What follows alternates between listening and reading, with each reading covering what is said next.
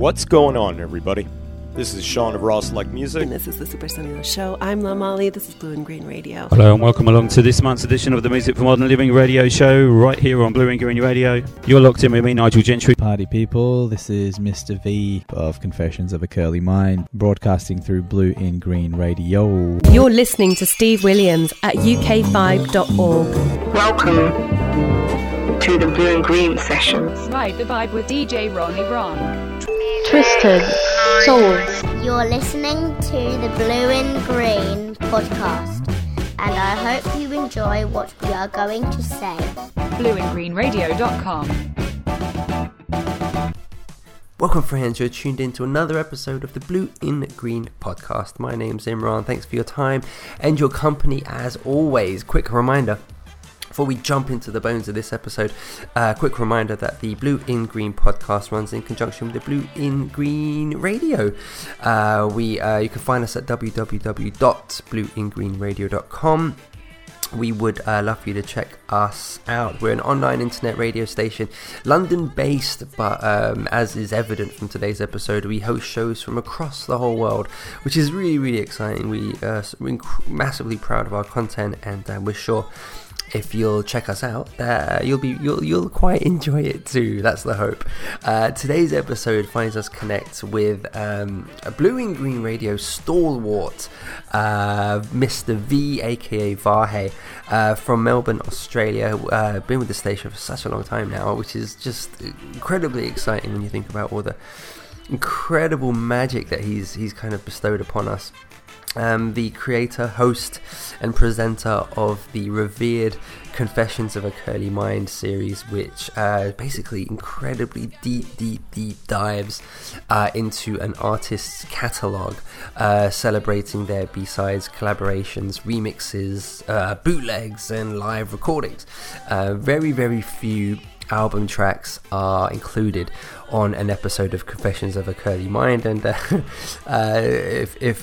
if it's known for anything other than those wonderful points, then it was also known for their length. And I think we kind of average around 5 hours, between 5 and 6 hours for a show, but that has been exceeded several times, most recently by the episode that Vahe put together for Rahsaan Patterson.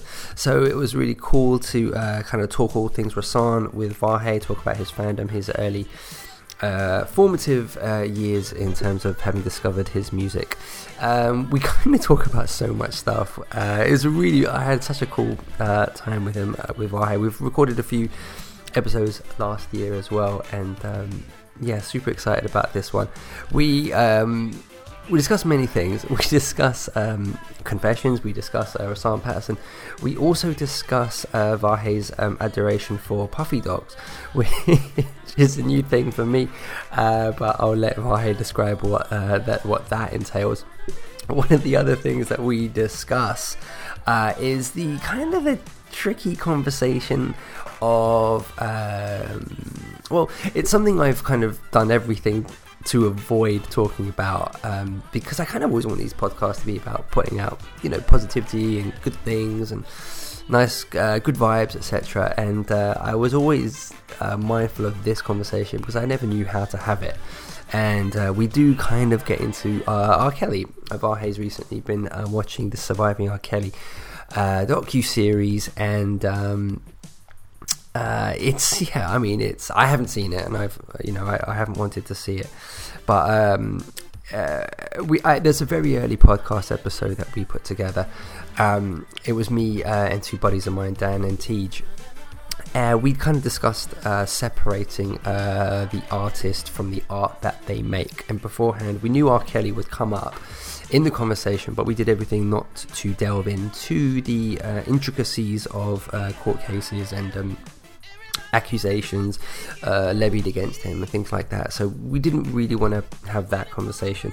But today we do have that conversation, but it's really a conversation about two people who in this episode both confess to citing R. Kelly as their first kind of musical obsession, for lack of a better term.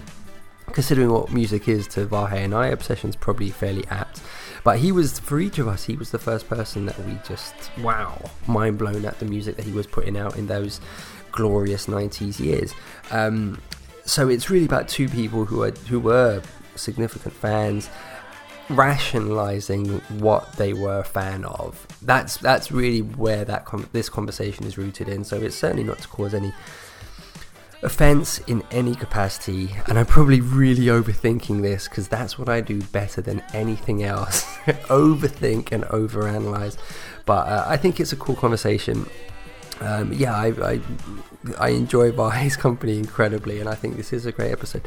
One of the other things that we discuss on the episode is Vahe's numerous projects, including the Dark Southern that we'll delve into in the conversation, but also his upcoming 80s series, where he's deep diving into 80s funk and soul kind of projects that may have passed you by and you may not be familiar with. So he's about to launch a new series of that, which we can find on SoundCloud. And one of the names that he had put up on Facebook as something he was exploring is a group called Stargard. And he's absolutely right, they're amazing, and it's going to be what the song that I open with for the episode today. Regular listeners of the podcast know there are two songs featured. Our guest picks the closing number, but I get the luxury of picking the opening one, and that's what I'm going to pick, and we're going to go with Stargard in reference to his upcoming 80s projects. This is Stargard with Wear It Out, and I very much hope you enjoy it. If you like your 80s glossy funk and soul bliss as much as I do, then this is a winner. So thanks to Vahe for his time. We're hoping to connect again very, very soon for another episode, which hopefully will be out in the month after this one. That would be awesome. So thanks very much to him. Thanks very much for you guys for tuning in, and hope you very much hope that you enjoy the show.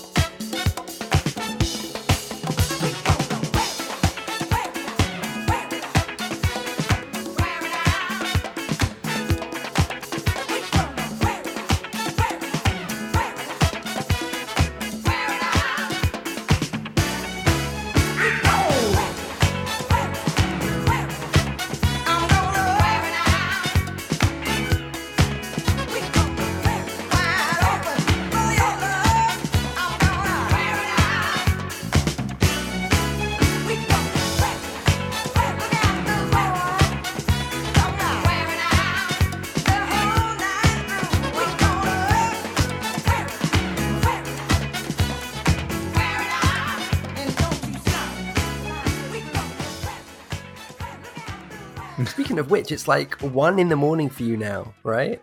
Hell yeah, 1:09. Oh my gosh! And are you working tomorrow or today? I'm working every day, man. Oh gosh, bro, I'm working, and I'm working it every day. Right now, though, this is like after midnight for me. This is just hanging and a banging. That's all I'm doing. Yeah, at this time of the night, just hanging and a banging. So how? Not sure what that means, we... but I'm hanging and a banging. Okay. How long do you stay? Because we spoke about this last time as well. I think we're both quite. You might be a later owl then. No. Yeah. Well, how long do you hang and bang each night? Yeah, no, the night owl thing. Yeah, that's still. I don't know. That's probably going to be a thing for maybe my whole life. I think it's. I just find something really. First of all, it's peaceful. Everyone's just gone the fuck to sleep. So it's kind of like it's your world, literally. So that's a nice way of looking at it. I like that. Yeah, and I'm a nester, so I've nested in a house, and then it's my world after midnight. I'm like, what do I want to do? So I just kind of wander around like I'm the god, and I'm wandering around Eden that I've created. But Eden is really like my fridge, and it's stocked full of like these things called puffy dogs, which I've been obsessed with lately. They're little Frankfurt sausages wrapped in pastry, and you just like they're freeze dried. Then you put them in the oven, and they're just fantastic, man. So I just like to officially state that this episode is now sponsored by Puffy Dogs, by Continental. As opposed to what was it? Condensed milk last time, wasn't it? Yeah, last time was condensed milk and D'Angelo, and then there was one previous to that too. I forget what the product was though. I forget as well. Yeah, I should have. Yeah, are you going to sing the theme for this one as well? Or? I actually did, dude. Here's the thing with me and Puffy Dogs. So when I really like a snack, I kind of go overboard with it. I get heaps of it, and I just eat the shit out of it every single day for like a month straight, until I just go, okay, that's probably enough for the rest of my life. So then I'll just put it away for like the rest of the year, and I won't touch it. So when I'm in the throes of that obsession, I'm usually up at about 1 a.m. cooking the stuff, and while I'm waiting, I'm kind of shuffling around in the kitchen, and I'm freestyling a song based on the snack that I'm eating. So I think I'm trying to remember what I did, but it was something along the lines of like, Jesus, what was it, like some kind of 1950s Motown kind of song called Puffy Dogs, but yeah, I can't remember now, but it was some kind of freestyle tune, which is just par for the course really with me. But yeah, Puffy Dogs, man, you ever tried them? I don't think I've ever. Well, I've never heard of them. I guess we don't have them here. I mean, they sound like. Are you familiar with? I don't know if it's a UK term, but pigs in blankets. I was just gonna say that because someone at work said that to me because they're from the UK. Right. I'm like, yeah, that's exactly what it is. Just like a mini version. But that's not like a brand name. That's sort of what it's called in terms of the thing that you described, the sausages with the pastry. It's not like a brand name, so so you probably couldn't do a song about that. Oh, you'd be surprised. No, I but I don't think Puffy Dogs as a brand is over here. No, it's. I'm not sure if it's. I think it might be local. It's been around since the 60s apparently, and it's like a long time family brand kind of thing. It might be an Australian thing. I don't know. Puffy Dogs. Yeah. Oh, that's what it might have been. A Western theme. Puffy Dogs. Yeah. Puffy Dogs. Gonna go and get them Puffy Dogs. You know what I mean? Like that's. It could work that way, actually. When you said old soul sound, I envisaged you riffing off of Hound Dog a little bit. It's not really a Motown at all, but but then you create your on the own, right track. Yeah. Puffy Town or something. Puffy Dog Town. That's Anyway, we've probably gone off and on. We earned our check today. I was going to say we've really doubled down on the sponsorship thing. I think if anyone from Puffy Dogs is listening, we do accept checks, but bank transfer would be preferable. Bearer bonds or gold bullion. They would definitely send you crates of this stuff, though, wouldn't they? Like, oh, they better, because probably I'm wouldn't pay us. eating the entire. Yeah, They can pay me with puffy dogs. So I'd be happy with that. But I tell you what, I'm turning into a puffy dog from eating so many. Yeah. I was actually I was on your Facebook page earlier. I bumped into, I totally missed this before, but it's only been there a couple of days, but you had you've performed live recently with the Dark Southern. Yeah. Oh yeah. The live we did a gig. Yeah. About a week ago. Is that your first gig? Yes. Is that your first time performing live as well? Not my first time performing live. I've performed with a couple of bands and a few live performances here and there ages ago, just like as a backing vocalist.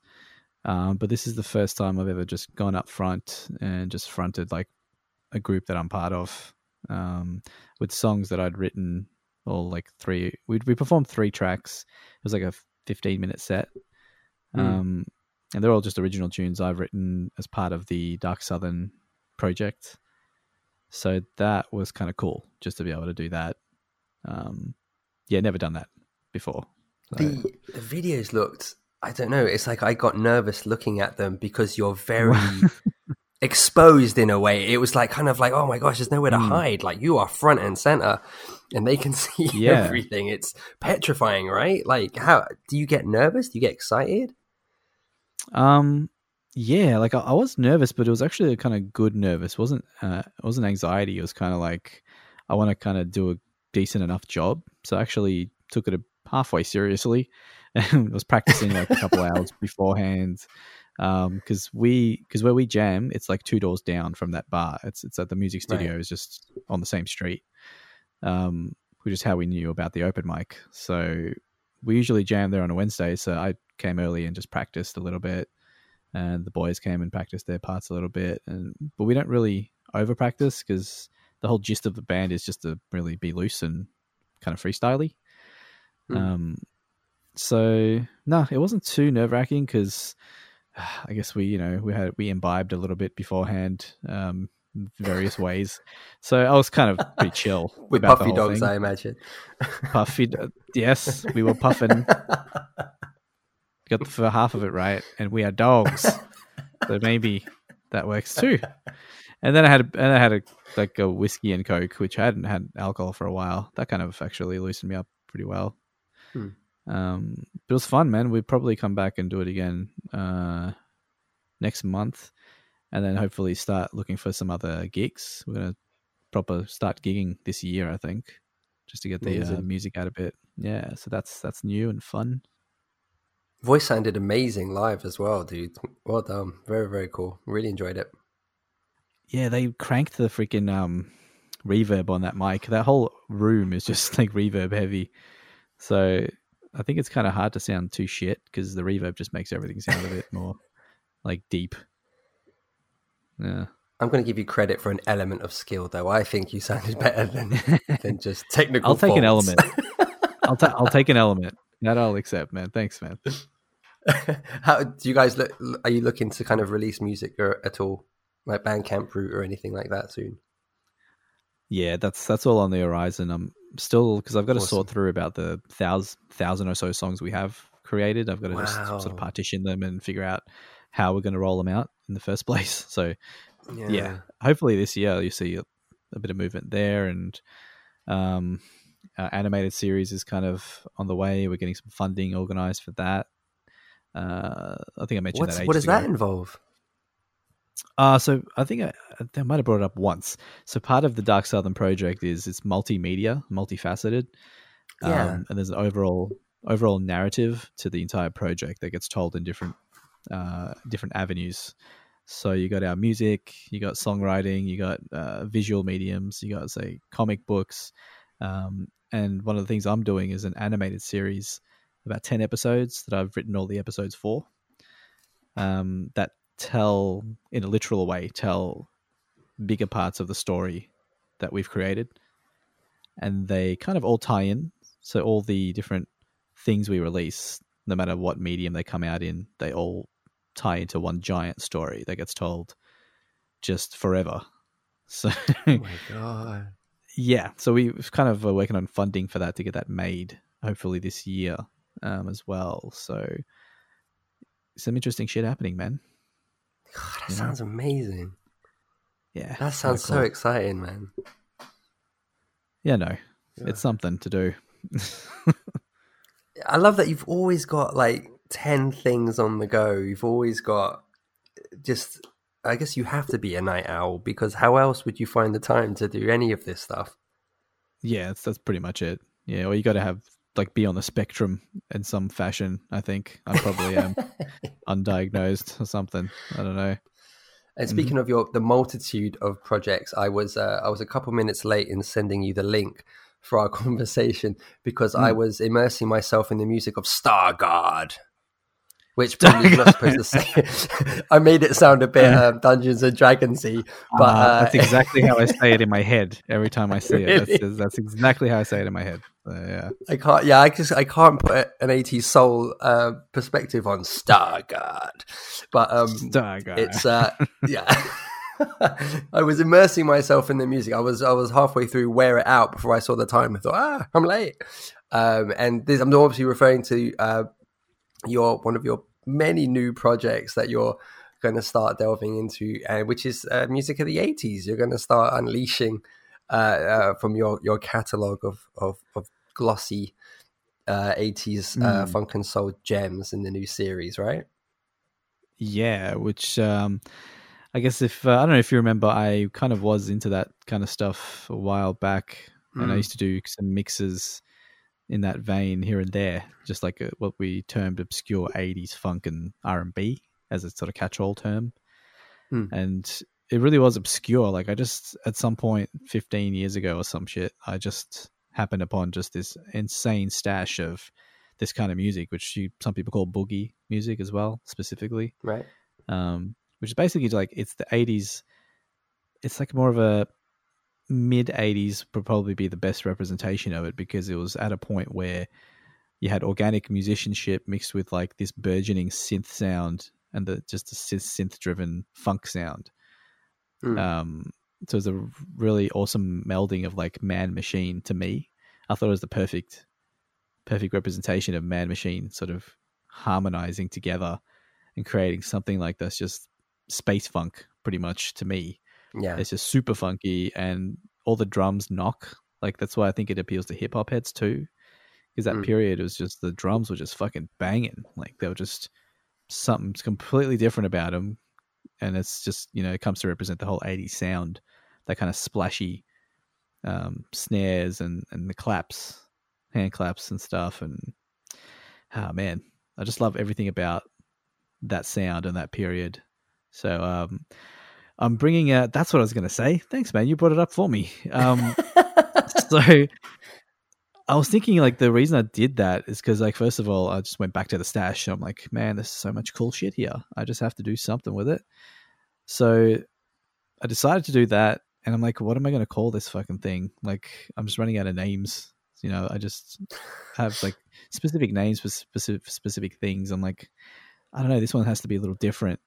So the only thing I could think of for the broadcast was to call it Midnight in Melbourne.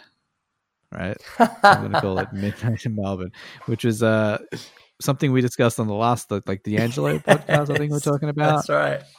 Yeah, we brought it up on one of our interviews. So I was like, yeah, that kind of fits.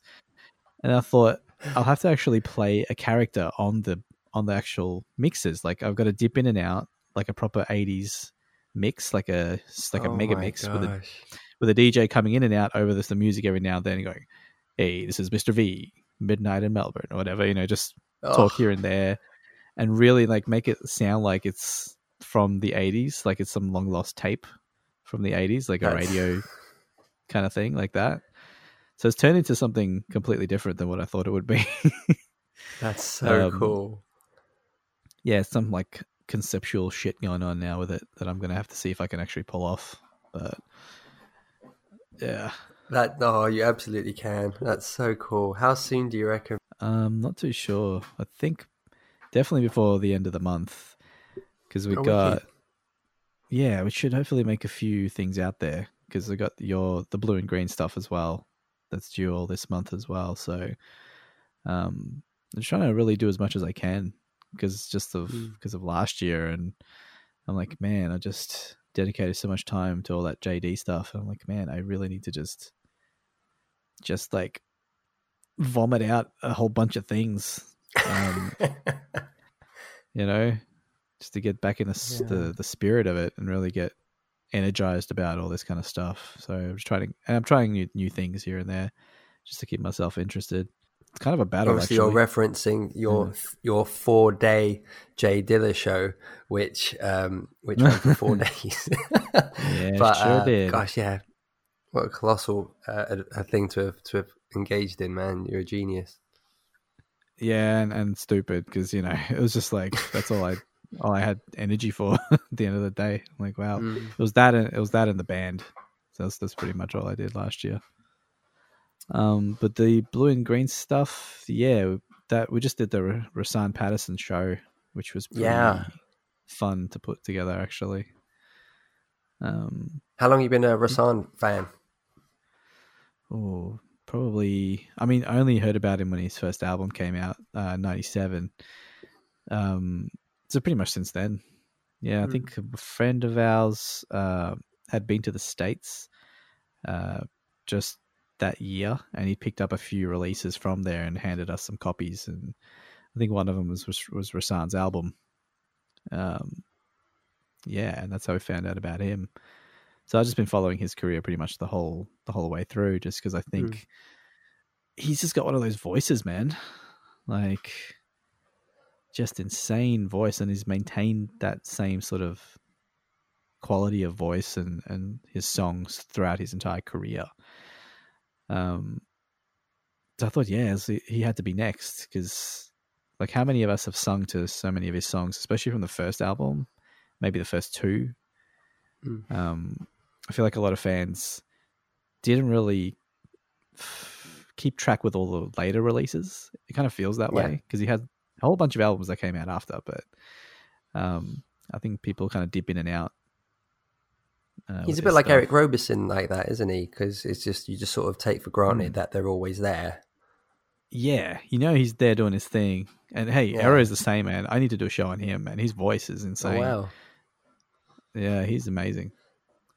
I remember with Rahsaan, I think you messaged like a couple of days before you were sending the show over, and I can't remember, you had said something like the mix is all done and you were just doing some vocal parts, and you said something that I was going to respond to, but the thing I was going to say was, I'm not hugely well versed at all on Rahsaan Patterson, but the one thing that he had done that I obviously was always besotted with was the Sugar Rush Beat Company. So I typed that in the email. Then I thought, what if you forgot that? And I thought, I'll delete that, because I imagined you getting that and saying, no, I forgot to include. And I thought, you just said you finished it. So I thought, I'll leave it. And just in case that you say you've cost me a month, and you have to revisit. So, but there was that Sugar Rush Beat Company album. God, that's something special. Yeah, that's still, man. What a decent one-off, really. Yeah. And Rahsaan and the producer, that was Jamie Rogers, I believe. So he's from Melbourne. And he's done some production work on some of Rahsaan's prior albums. So they connected that way. But I don't know how they got in touch with Ida Core, because she's from Europe. I can't remember which country. She's Danish. Right. So I don't know how they connected, but all three of them did. And goddamn, man, like, I love the production on this album. It's just so awesome. Like, it's just got such a cool amalgam of styles. Like, you got kind of, again, a Motown-y kind of feel to some of the tracks, like the Love song, the Love song. Yeah, great song. Great song, man. Shit, I told Rahsaan personally when that song came out, and I was singing it repeatedly in my room, loud as fuck. Because of course I'm Facebook friends with Rahsaan, because that's just me. I'm Facebook friends with all these mofos. I posted on his wall once when that song came out in like 2008. I'm like, hey man, this song is so like awesome. I'm basically standing up when I'm singing the chorus, and I'm beating my chest proudly when it comes up to the part where it says V is filled with good love. It's like I stand up and I tap my chest. I'm like, V is filled with good love. I'm like, yep, that's me. He seemed to find that funny. Oh, good. But that album though, I don't know. It feels like it's something that came and sort of went and was largely forgotten. But like you talk about that 80s kind of vibe that you're trying to capture with your new series. I mean, it's such a contemporary release that was immersed in it, and you've got an album like with songs like Ladies and Gents and Sugar Rush that are really immersed in that. But then you've got songs like LOVE and Oh Lord that are just complete opposites. But it's incredible how they've managed to do one album that has all these different styles, and they just flow so effortlessly from one to the other. It's a genius album. It's like the musical aesthetic itself, that there is like a connectivity between the songs in terms of just the sounds that are used and the way it's produced. But you're right, like the actual, you could genreify the songs pretty clearly. Like you said, Motown-ish for those two, Oh Lord, Take Me Back, and LOVE. And then you got shit like Gunshots and Candy Floss, which is one of my favorite tracks on that album. And it's just like some manic fucking Prince tune, just like the Sugar Rush title track is as well. It's very Princey, which of course Rahsaan is a big Prince fan. He's kind of, I'm sure they've crossed paths many times as well, actually, Rahsaan and Prince. They do have a connection, which is Prince wrote a song for Martika, if you remember Martika.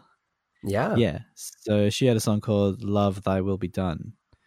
That was a pretty big hit for her, that Prince wrote and that Rahsaan did background vocals for. So he actually sings on a song that Prince wrote. Yeah, because him and Martika were part of the TV show Kids Incorporated when they were kids. Right. So they were kind of child stars, part of this, I think it was a Disney show. I guess this is the background on Rahsaan. So he was a child star basically from like early on, like I think it was 7 or 8 or something like that, or 9, I can't remember. But he got his start really early. They used to call him the Kid because he was a kid, I guess. And he's been around for ages, man. He's been working with he worked with a whole bunch of artists first behind the scenes when he was coming up and growing up. He helped launch careers for like Brandy and Tevin Campbell. He wrote Brandy's biggest hit, which is Baby. Did he? That's interesting. I didn't know that. Yeah, he wrote that one, and produced by one of Rahsaan's longtime production partners, which is the Crouch brothers, Keith and Kenneth Crouch, I believe. Yeah. They did their production work on his albums are fucking insane. Him and another cat named Jamie Jazz, right? Different to Jared Rogers, who also goes by the name Jazz, which is where it gets confusing. There's Jamie Jazz Rogers, and then there's Jamie Jazz. Yeah, there's two. There's one that's American and one that's Aussie. The American Jazz, the American dude, he did a way more production work with Rahsaan. So it was mostly like the Crouch brothers and Jamie Jazz that did a lot of the work. And his production is mint, man. Doesn't matter what project you go to with Rahsaan being involved, whether it's solo stuff, group stuff, or him featuring on someone else's stuff. It's kind of like the Omar effect. So when I did the Omar show, you know how it was just mostly feature work he'd done for other people that I don't think a lot of people had heard. Not a lot of album cuts, as per usual. And you tend to see like a pattern where if you're the production, or you're the producer, you're the band or whatever, and you're getting a feature by Omar, you have to step your shit up to a specific level that's sufficient to cater to Omar's overall catalog. It's got to be dope. It's got to have a specific like bounce to it or style to it. Rahsaan's work was like that. Doesn't matter where he went to, that Rahsaan sort of bounce followed,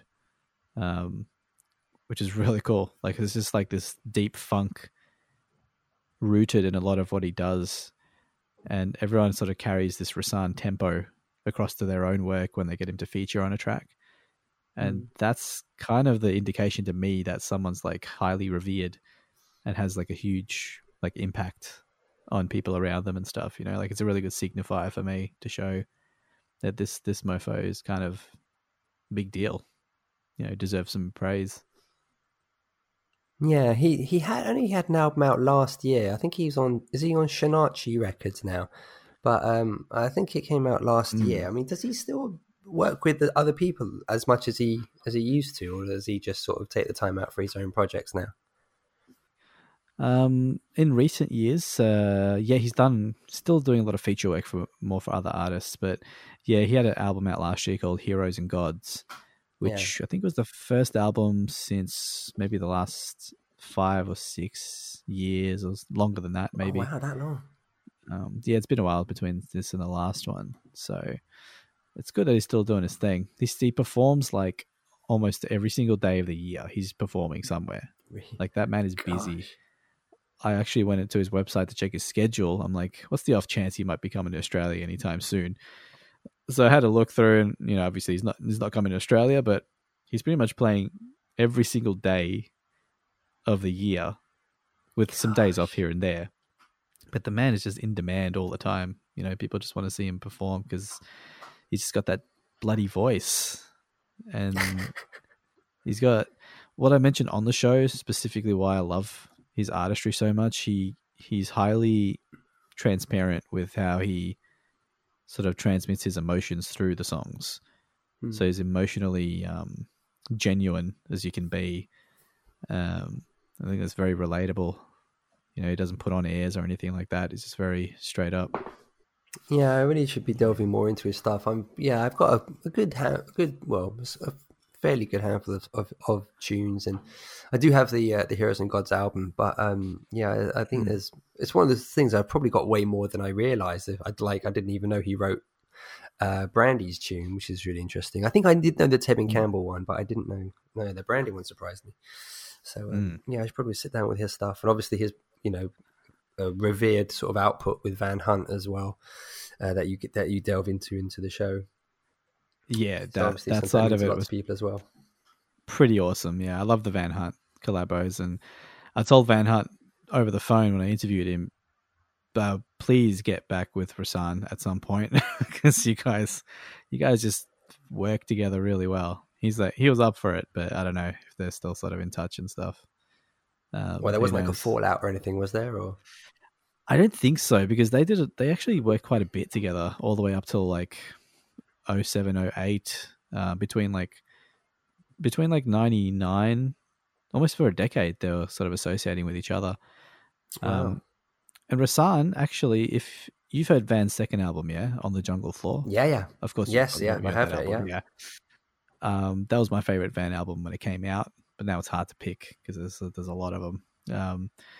But Rahsaan actually features on background vocals on one of those tracks. Oh, well, okay. Yeah, so he's technically on Van's second album somewhere in the background. Well, if he appears on, there's 2 tracks from that second Van Hunt album that I adore. There's Daredevil Baby and again, that sort of 80s-esque one, At the End of a Slow Dance. If Rahsaan is on either of those 2 tunes, then I'm a diehard Rahsaan fan. Those are I don't think it was that one. I think it was more of the first few tracks, like the funkier ones. Right. I think Take You Home, maybe that one, or Hot Stage Lights. One of those ones. Yeah, a lot of good tunes on that album, man. Yeah, I would always have to sort of defer to the first Van Hunt album, though. Like in terms of a favorite, that first one. It's got Dust. That's like the best song in the world ever. I love that record. It really is. There's something very pure about that song. I don't think it's. That's a great word. Yeah, it's like the pony of that genre. If you know what I mean. You hear every time you hear like Pony start to play, you're just like, yeah, yeah, yeah, yeah. Everyone has the same reaction. If you play Dust, everyone just like, din, din, din, din, din, din. Everyone just like starts bopping around and stuff. You're like, yeah. It's a good feeling that one. Yeah, it is. Pony, that's a good one, man. I remember being at university when Pony came out, and like that had such a like.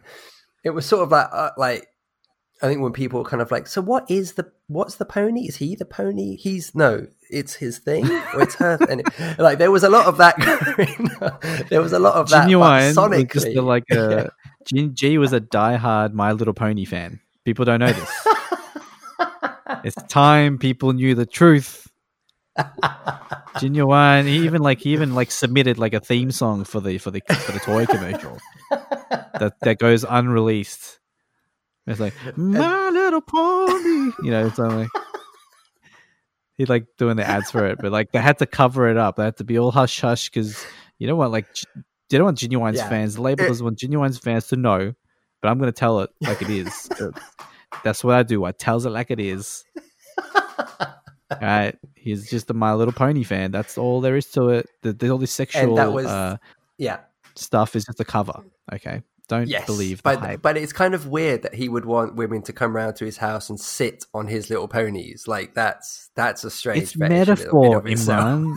It's metaphorical. All right, he's just trying to. No, I thought it was lyrical. Tell you, he's trying to tell you, like the underlay of the carpet that he's laying. There's the underlay, and the underlay is where you really want to like analyze the message, and that's where he's hiding it. Right? He's hiding it in plain sight. In a bubble of sex. You've given me like 7 different perspectives on that song now. That was a perspective I didn't even know existed till just now. So. I have no idea how to digest this song anymore. I think I'll just start with I tells it like it is. That's fine. It's going to be my new catchphrase. Every time we talk, I'm going to throw one of those in there. Well, Imran, the state of the global emergency and coronavirus, and well, you know what? Fuck it. Life's short, man. Just live it. You know why? Because I tells it like it is. I tells it like it is, Imran. Yeah, Genuine. Someone's got to like Photoshop meld 2 photos of Genuine and a ponies. You know what? Someone should already have done that. You got to Google it. Genuine, the actual pony. Hold up. I don't know what song caused more confusion, like that one by Genuine or R. Kelly's, like, I don't know, but You Remind Me of My Jeep. Like, that was another 90s R&B song where people were like, what? Well, at least it was, the metaphor was clearer, I think, than the Jeep one. Because, like, the Jeep one can go off tangent. Like, you could be like, you remind me of my Jeep, you're leaking oil. You know what I mean? Like, and then you gotta be like, what kind of woman is you singing about that's like leaking oil and maybe needs a tire change? You know what I mean? Man, that's what you reminded me. The other thing I was going to tell you. So while I was having my late night, dinner, midnight, literally midnight snack. That was amazing. Yeah, because it's midnight in Melbourne, bitches. That's how we do it. Midnight in Melbourne. Coming to SoundCloud soon. Get it. So I've been watching the most horrible thing, man. It's called Surviving R. Kelly. Yeah. Oh no. I can't watch. I'm not even gonna like. Oh no. You gotta really. It's just gonna. Yeah. I can't even. His music's still in my playlist when I'm going to and fro, and I got my headphones on.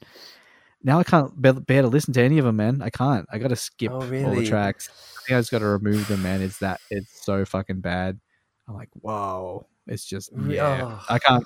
I actually can't. In this case, I can't justify just listening to this shit anymore. I really can't. And it's like, oh my God, ruined my childhood.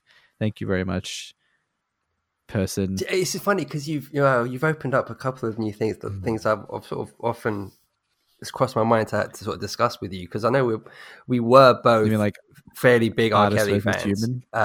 Fairly like I was a really big. He was like the first for me, artist wise, that I just became a. He was my first musical obsession is probably fair to say back in the 90s. Really? And Because he was mine too. Oh, really? No, he was definitely, I think the first person where I just sort of, you start to piece things together and like, oh, he did that. And like by that third R. Kelly album for me, I freaking loved it. I just thought it was just a brilliant album. That's actually my favorite R. Kelly album. Yes, hands down for me. Yeah, it's perfect. Pants it's down? Really perfect. Did you say? Wait a minute. You said pants down. Hands down. Come on. I would never. You know what? So either one I've got the edit R. button. Kelly. Either way, both of them referenced R. Kelly sound kind of iffy. God. But anyway. You're so lucky I've got the edit button and I'm going to remove that whole 30 seconds of me saying, no, I didn't. Hey, man, you got to tell it like it is.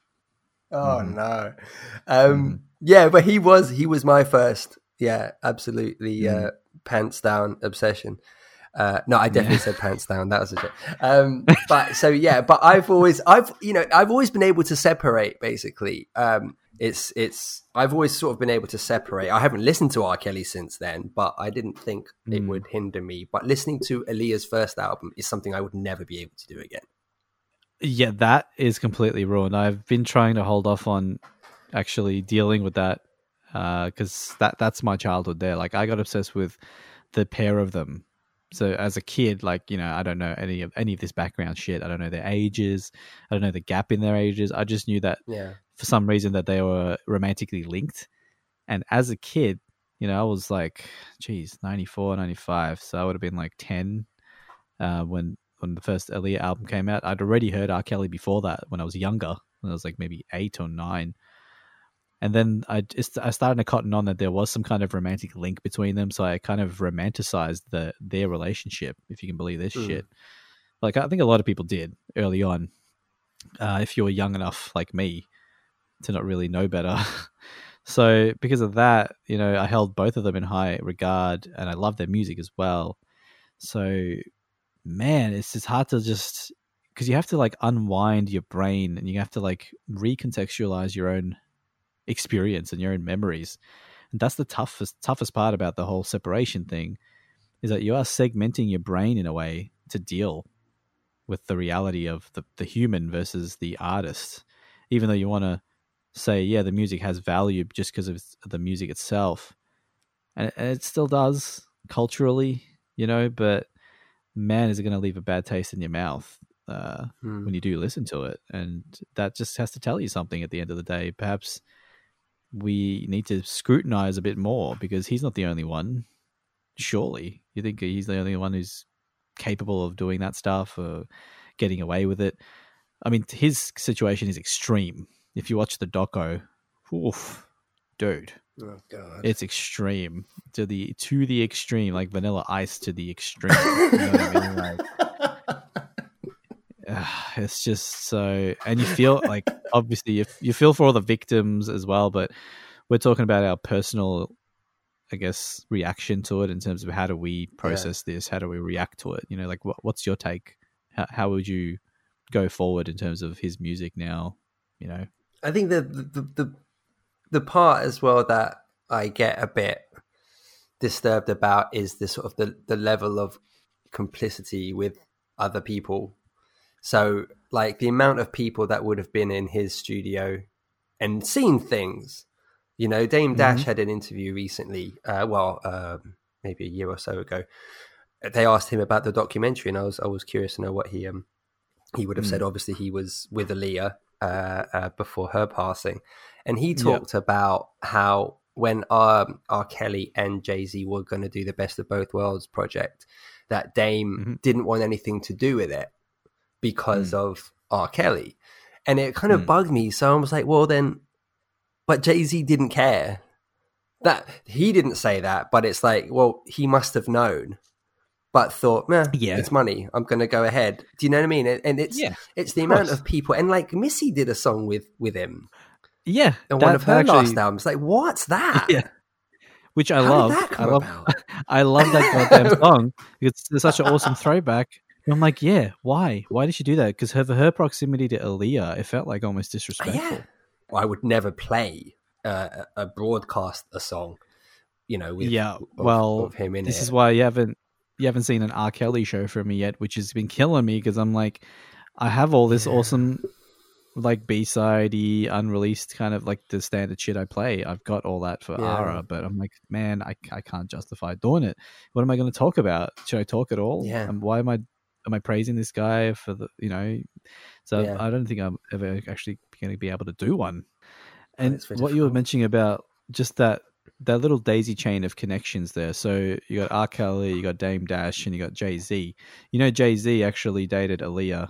Or they were together before he ended up with Beyonce. I didn't know that. Oh, wow. Yeah. And then she ended up with Dame Dash. That world is completely just not a world I'd ever want to actually be in. I'm happier like being on the fringes out here just talking about this shit and just, pontificating about what might be. But it's just, it seems like there's always been an undercurrent of this kind of shit just always there. We just, as listeners or viewers, if we are indeed viewers, as consumers of it, we're not going to know 100% what's going on, but I think we have a rough idea what entertainment bizzo is really all about at the end of the day. It's not something that's straightforward and fair and ethical or moral in any sense. It's a bit of a cutthroat environment, and people will try and take advantage of you. They'll get God complexes because suddenly they've got all this money and supposed power.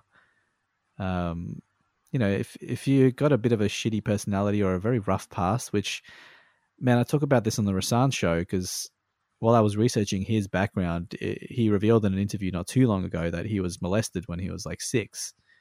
Oh, jeez. And that is like almost every artist I've got, or I don't know every artist I've covered, but so many artists in the game have a similar story, and so many come out with stories now. Like, Jesus, Common came out with this exact same story. He's like, yep, I was molested when I was a kid. It was like a new book or something he released just last year. It's just incredibly common. So they come from these sort of backgrounds, right? And what the R. Kelly documentary really touches on is his story isn't anything different. So R. Kelly was abused from pretty early on as well. It actually started with a female member of his family. That's when he was first sexually abused as a kid, as a minor. I think by a female. I can't remember if it was like an might have even not his sister or something like that. It was like a female member, maybe an auntie or something like that, was molesting him. And then eventually him and his brothers were all being molested by the female and some other dude who was just in the community, like a guy, an older guy. So R. Kelly as well, again, comes from that really messed up background where he's been just had his innocence taken away from him. But he's gone in this opposite direction, psychologically speaking. So you got like people like Missy, who has also endured that same hardship, coming out and being, ostensibly a very decent human being, or at least she appears that way. She's got a very good standing in the community, that in the industry, people love her. She seems to be, fairly empathetic. Whereas R. Kelly is just the complete opposite end of the spectrum. He's like that story where the abused becomes the abuser to deal with whatever they can't deal with as a child. So what the psychologists on the show kind of talk about is he's probably taking out his anger against women because he was abused by one initially as a kid. And all the girls that he's with are coming out and talking about how he's basically just like, he's got a child mind. He's got like the mind of a 15-year-old, but in the body of a 50-year-old. That's petrifying, isn't it?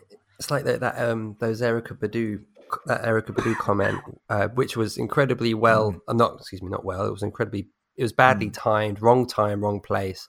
But when she was performing in Chicago, was it last year? And she said, this guy needs help. We should pray for him. And then everyone took that as her sort of trying to align with him or support him. But she's right, because she said, if one of his abusers becomes an abuser, are we now going to boo that person and we're going to turn on them, or are we going to acknowledge that these are people that need help? And I think that was a really completely missed point. It was wrong time, wrong place, but she was absolutely right. I think it's nothing. We kind of want to look at things as one thing or another, but it's black and white, but it's not. It's more complexity to people. The thing is, it's proximity, as one of the parents on the doco says, and I fully agree. They're like, yeah, we can sit here and pick apart his psychological aspect of it and his background and really take that into consideration. Even his abuse victims still have sympathy for him because of his rough childhood, like, because he used to open up to them about it and really tell them everything. And they still have sympathy for him even after the horrendous abuse. And I guess, what was I going to say? That's what we were just saying about the Erykah Badu stuff. To pray for him, right? Yeah. So the proximity to the situation. So if you're actually us talking about it, not that close to the situation, we just have emotional connections to it based on our childhood, just growing up listening to the music. We can really sort of play both sides of the argument and really bring that to light, like we have. But if you're one of these parents whose daughter was a victim, you're not giving a shit about that. You're just wanting either to strangle a guy or just put him in jail. You want punishment. You want you don't give a shit about his background at that point, because he still was a grown man who had control over the situation. But it does come from a place, and sometimes abuse spawns abuse. That's why it's really pervasive and shitty, because it depends on the content of the character of the person being abused. You're either going to take that and really magnify it and really fuck shit up for a lot of other people, or you're going to try and deal with it in a way that's like a positive step forward, so you can actually not get over it, but like not weaponize it to hurt yourself and other people. You just got to do the opposite of that. So it's tough. Watch the show, man. It's like it's insane. It really is insane. Like, just all of it just sounds like it's made up. I'm like, oh my god. Oh, I don't know. It is on Netflix as well. I remember scrolling a few months ago and seeing it and gasping in horror, like, no, I'm not gonna. I can't do it. I can't do it. But you know what was worse though? Scrolling past that and seeing Surviving Imran right after that. I'm like, oh my god. Oh my god. The horrors I've subjected podcast guests to, it's unspeakable. How dare you, sir? How dare you? Actually, I feel like I'm subjecting you to more, because I have to. It's like, firstly, it's 2 a.m. for you now, or 2:01, which is horrific, and it's I'm gonna have to sort of head off, but it's like 100 things I haven't spoken to you about. So speaking of the horrors I subject podcast guests to, do you fancy talking again soon? Yes. Horrible, because we didn't talk about Four Corners as well. That you're the conscience of Four Corners, and we've run out of time, and I'm desperate to talk to you about how once again you've completely changed any expectation I could have had on anything that you would present. And I just think it's what you've done for that show is incredible, and it works both ways, because when you bring me the idea, then I have to start thinking about stuff like how to present it, and that's where the new sort of thing comes out. So without you sort of being the seed, I can't really do what I do, pretty much. Well, that's super cool. What I'm trying to say is, you complete me. I was thinking of a way to tie it back into Pony in some capacity. You complete me, Pony. I put the pony out there and you jumped on it, man. I love it. Ye to the fucking hall. That's all I'm going to say about that. And we're going to go get some Buffer Dogs. Go to get your Buffer Dogs. Yeah! This program is sponsored by Buffer Dogs. Yeah. We've hit that point where I was gonna ask you for a closing song, but I think I could piece together all the jingles that you've presented. No, I'm gonna give you one. Today. Trust me. I've been trying to think of this for the last hour because I'm gonna give you something wacky. I got so many wacky tunes. I'm gonna give you a wacky one, but I don't know which one it is yet. Is there any chance it's Stargard? Stargard. Actually, the one I landed on is a little 2-minute gospel-y track that's called Ass Blood. How can you say gospel ass blood in the same sentence? That's Exactly. You want to hear that one? Well, it's not dirty or anything. It's not filthy. It's actually a really cool song, but it's just called Ass Blood. It's about a character named Ass Blood. Yeah, well, how could we not end on that now? That's brilliant. I'm petrified about what's going to happen, but yeah. Amateur podcasters out there, you want to end a show with Ass Blood. This is how you want to end it. You want to end up on like top 10 iTunes, whatever. Hashtag Ass Blood. You're gonna love it. I'm serious. You're gonna love the tune. We did it as a freestyle. I just kind of came up with the structure of it, and then me, the boys, and an extra guest star vocalist from the shop next door, named Shira. She joined us for it as well. So you're gonna love it. It's called. This is a Dark Southern song. It is technically a Dark Southern tune. But it's a freestyle. So we have many of these Dark Southern freestyles where we come up with shit on the spot, and then we might turn it into a tune later. But it's pretty much a fully structured song on the spot, like about 2 minutes. Well, now I'm very excited. I thought this was some German death metal thing that you unearthed or something, but this. Well, the final version is actually I've changed the name to Asplund, so it's actually the character name is AS. It's like Swedish ASPLUND, right. Asplund. But the seed of it is called Ass Blood. You'll be hearing the demo version, which is Ass Blood, not Ass Blood, which is what it's be a family-friendly version later. Yeah, it's, wonderful! I can't wait. Now I'm genuinely excited to hear it. So yes, wonderful. Really, you're excited for the Ass Blood, Imran? I'm desperate for the Ass Blood right now. Surviving Imran. We're gonna use that quote for Surviving Imran. So Imran says he loves Ass Blood. I love Ass Blood. Golly gee, love it. Is that me? That wasn't meant to be you. That wasn't meant to be you. That was like, what? That was a bad version, purposely bad version of you. That's all. That's what that was. I'm thinking 3 steps ahead. You got to remember. Oh, Ass Blood. Ass Blood. Whoa, whoa, whoa.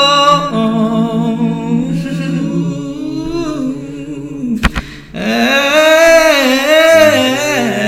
Blood. You're the last thing on my mind.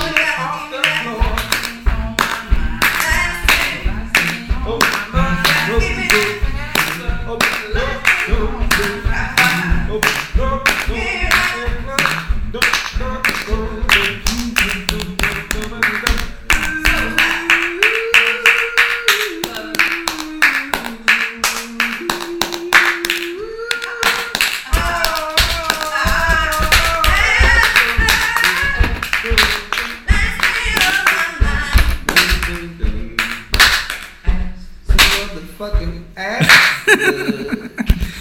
Yeah, something like that. Puffy dogs. Yeah. Puffy dogs. Gonna go and get them puffy dogs.